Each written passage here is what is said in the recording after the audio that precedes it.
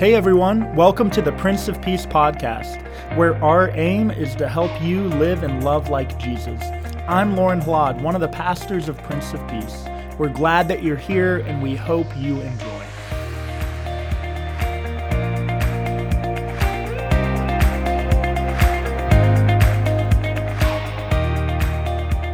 Hey there, and thanks for tuning in to this week's sermon.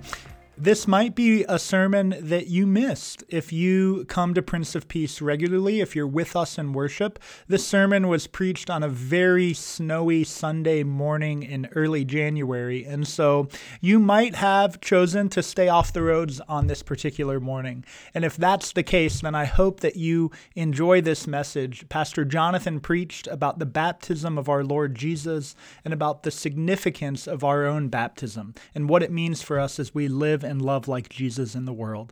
Without further ado, I hope that you enjoy Pastor Jonathan's message today. Grace, peace, and joy be unto you from God the Father and our Lord and Savior, Jesus the Christ. Amen. One of the great blessings of my ministry in recent years has been to participate in the ordination of some tremendous new pastors in our church. From the last two pastors that we've called here at Prince of Peace, Pastor Grant and Pastor Lorne, who we know is a great gift to the church, and Pastor Grant, who went on to do great things in campus ministry at Ohio State now, to Pastor Kim, who we're now preparing to launch into ministry, to Pastor Alicia, who was ordained here just less than a year ago, to my nephew TJ, now serving a congregation near Fort Wayne. And through Alicia and TJ, I've gotten to know many of their friends from seminary, and it's been a great joy to see all of them going out into communities around the country, beginning their ministries, and beginning to make a difference in the world through their public witness and their teaching, leadership in the gospel. We've got some tremendous young leaders that are just starting out to bring a new perspective, a new energy to this church that it desperately needs. But they are not enough. So I give thanks for 3 adults connected to Prince of Peace that are in the beginning process of discernment about ordination in this church as well. But 3 more is not enough either. We know that there are about 1,000 openings across this church for pastoral leaders and congregations that can afford a full-time pastor, but there aren't enough pastors in the church to fill all of these pulpits. And that doesn't even take into account all of the congregations that are only seeking part-time leadership in their congregations. So we continue to pray for even more members from our congregation and for people from congregations around the country to consider a call to ministry, the ministry of word and sacrament to lead our church. But even if our seminaries were bursting at the seams, even if all 1,000 congregations that were seeking full-time pastors were fully staffed, it still wouldn't be enough. Because one pastor in a congregation can't make ministry happen on their own. And this is, of course, never how the church was intended to be. When the church relies only on its professional pastors for ministry, it is diminished.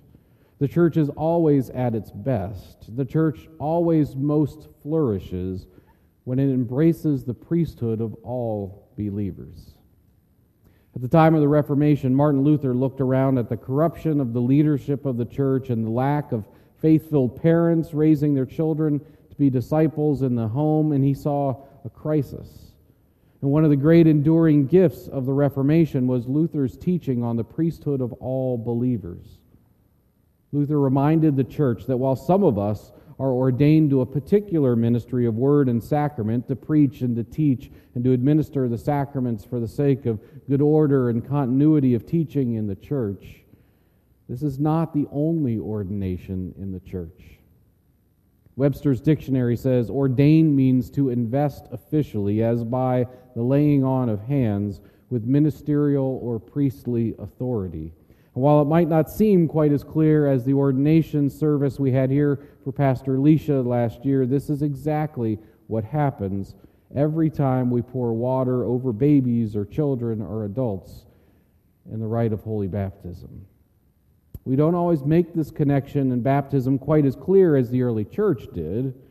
The newly baptized then were given a white robe symbolic of the new life they were about to lead. Oil was poured over their heads to signify their anointing, as the kings of old were anointed in the same way. They would take place in elaborate fonts at the break of dawn on Easter morning after worshiping all night. And for the first time, the newly baptized would enter into the sanctuary for the time of the meal. And then they would receive the bread and the wine, and in some cases, even milk and honey, as a remembrance that they too had entered into the promised land.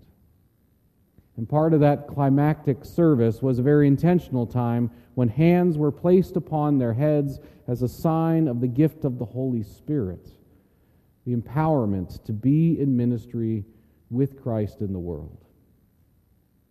One writer describes the loss of meaning in baptism this way. He says, through the course of time, baptism lost its significance as the making of priests in this world and became only a rite of initiation into the church.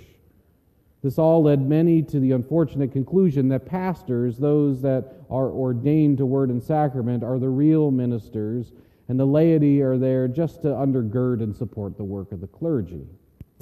He concludes this historical analysis with the very insightful phrase, "This is wrong." My good friend Ben Stewart, who teaches worship at the Lutheran School of Theology at Chicago, does a lot of work on the significance of our ritual actions.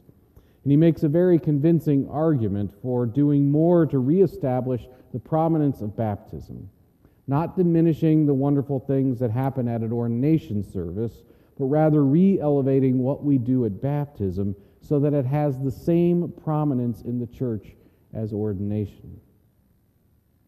In our gospel lesson for today, we hear the story of Jesus' baptism. And Jesus' baptism is not entirely like ours. The death and resurrection of Jesus transforms and expands our understanding of what baptism means for us. But the baptism of Jesus does help us understand the connection between baptism and ministry.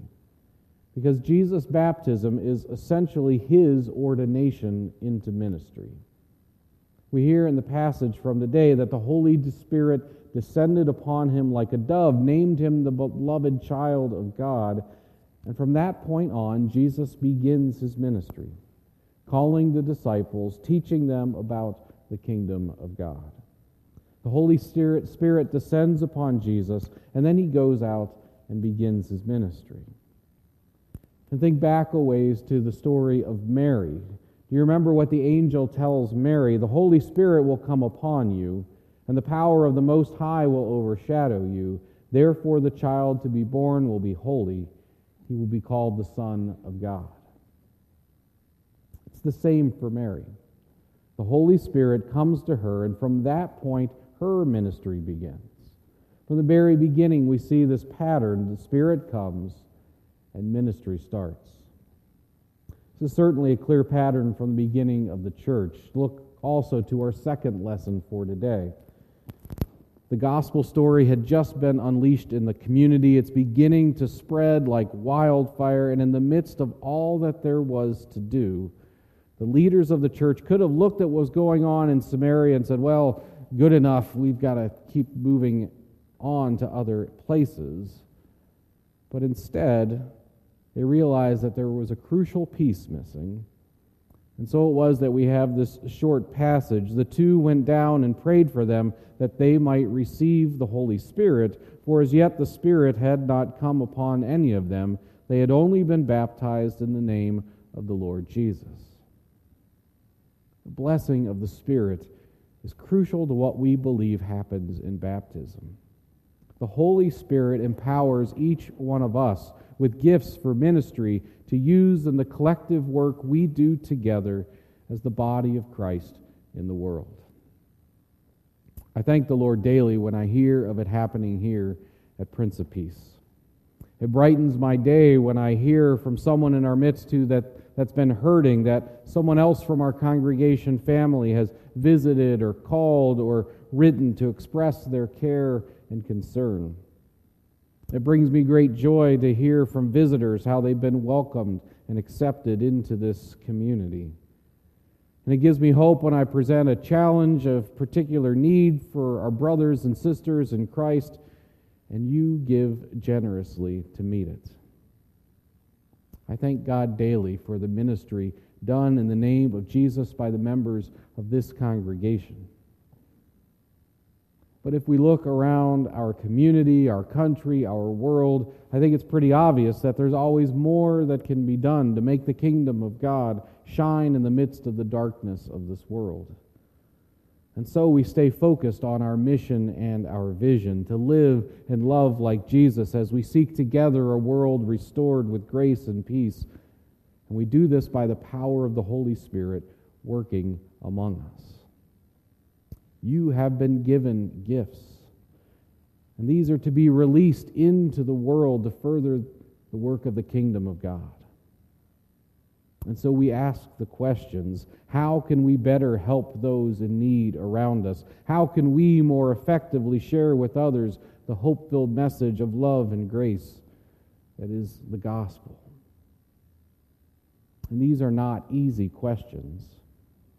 But through our baptism, we are called to embrace them and to do them knowing that the presence of the Holy Spirit empowers us to do so. Each time someone is baptized here in our congregation, we say together these words, we receive you as a fellow member of the body of Christ, child of the same heavenly Father and worker with us in the kingdom of God. So we get to work, to be the ministers that we are called to be together. We are empowered, ordained, and sent by the Spirit to be ministers of grace and peace for all. Amen. Thanks for tuning in to the Prince of Peace podcast. I hope that today's message has brought comfort and inspiration to your life. Have a great rest of the week.